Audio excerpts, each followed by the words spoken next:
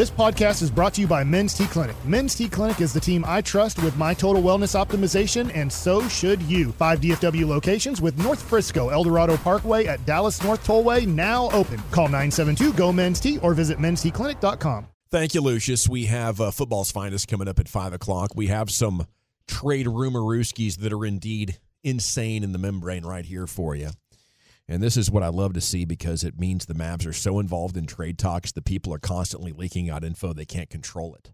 You know how secretive Mark Cuban's become in these trade talks in recent years. He doesn't own the team anymore, so he can leak all he wants. Well, I thought he was still in charge. He can leak all he wants. On the final decisions. It's the Vegas people's job now.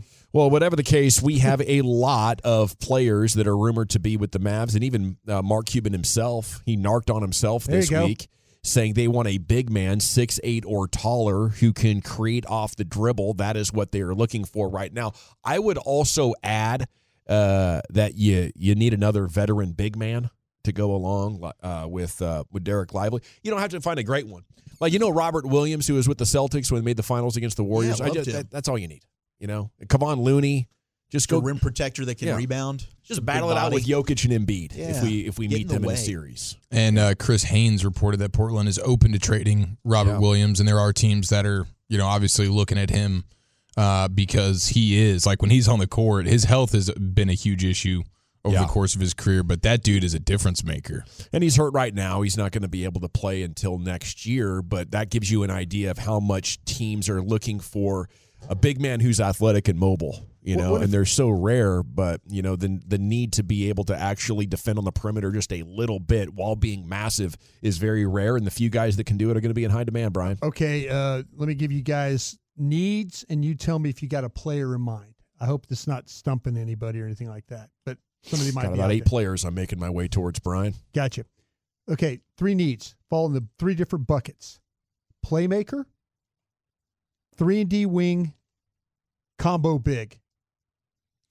Yeah, Playmaker, 3-and-D wing, combo big is in your watching these basketball games on a nightly basis. Are there names that you're hearing? Are there names that you like? Yes. Are there names that you could say that guy would be a great fit, who is a playmaker, a 3-and-D wing, and a combo big? Because that seems to be what they're kind of dancing with now. I found all the 3-and-D wings mostly, although there's a playmaker in here as well, and then I gave you the big in Robert Williams. Okay.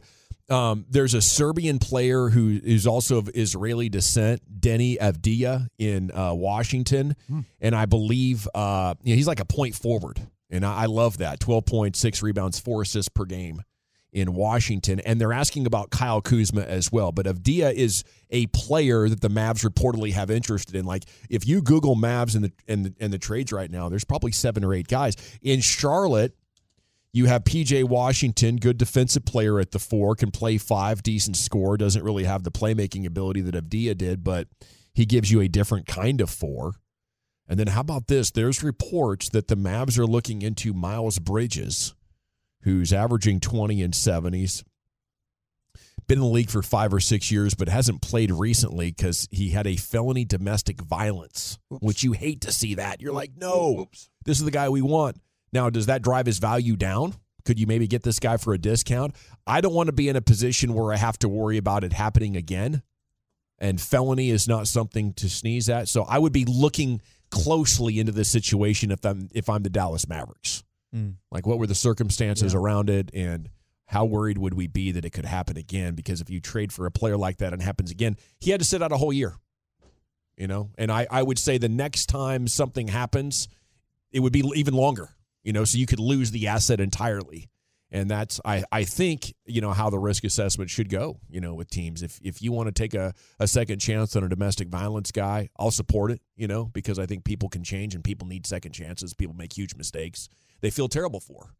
So I just want to, but I think that's the exact kind of player that I'd love to get, Chief. 20-7 right now. Yeah, that's pretty impressive stuff. And you would imagine everything you just mentioned, that does probably drive the price down a little bit. And then you factor in the fact that he's on the expiring contract.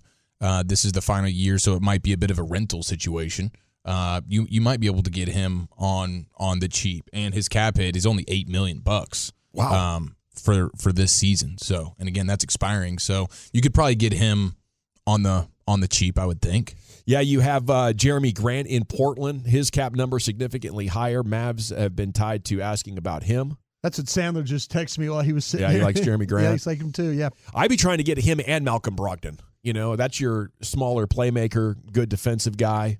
I think he has an expiring contract as well. I think he does. But they got him in the trade for Damian Lillard, and he's just kind of like, hey, I'm a veteran that's willing to help a championship rotation, but these guys aren't ready to win right now. I think you brought up Brogdon before. Yeah. Yeah, I think your personality source quirks. said he's like a mercenary. Oh, he's just right. constantly playing for his next big contract, and he's a me first guy. You got him right. Yeah, you got him right. Yep. But he's good at it, and he's in a contract year. So if that's a rental, what I'm thinking, guys, and it's we could absolutely get a significant trade here in the next couple of weeks.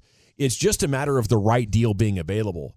The model now is 2 stars and then another 4 or 5 guys who are really freaking good. It's not necessarily 3 superstars. I don't even know if 3 superstars works. It's so hard to build the rest of the team around these guys. But now that you got Vegas money in line, I think going into luxury tax threshold is going to be more doable.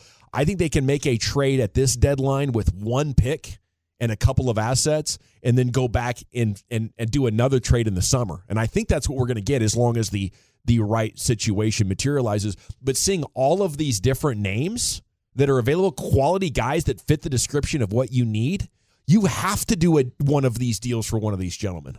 It's just so rare that a bunch of 6'8" dudes who can create their own shot and play a varying degree of good defense are available. And what supply does in a market like this, it brings the compensation down significantly. Hopefully, Mark Cuban and Nico over there can make something happen. Brian, what do you have to add? Yeah, I kind of feel like, though, just as we're banging along here, Grant's tough because he's got a monster contract.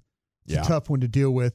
Your Washington player, Adia, he's decent. He's a fair way to put it. I'm kind of getting I asked what does he do well. Yeah. So, but yeah, it sounded like to me probably a decent player there is a fair Euro way dude, full skill set. Yeah, hey, I'm catching the ball. I can shoot, pass, or actually dribble and make plays for myself and others. I think you've seen what Dante Exum has done, just having a full skill set. And those are the kind of players that I'm looking for. I think on his European team, Luka plays better when there's a bunch of guys that are a triple threat every time they catch the basketball. You can put a lot more pressure on opposing defenses like that. And I mean, Exum being a borderline NBA player comes to a skill-starved roster and looks like your 4th best player because you just don't have enough of those traits. Yeah. I'll get you the update, though, as on our Washington guy here in a second. I know you will, Brian. You're at this point a quadruple insider. There is not a sport he cannot become an insider for, and we love him for it. Okay, it is the G-Bag Nation here on 105 through the Fan. Looks like we got 3 down, 2 to go. And an edition of Football's Finest is coming up next, Chief. What do you have in mind? 2 ingredients the front runners need on defense, and weird vibes and filthy next here in the nation.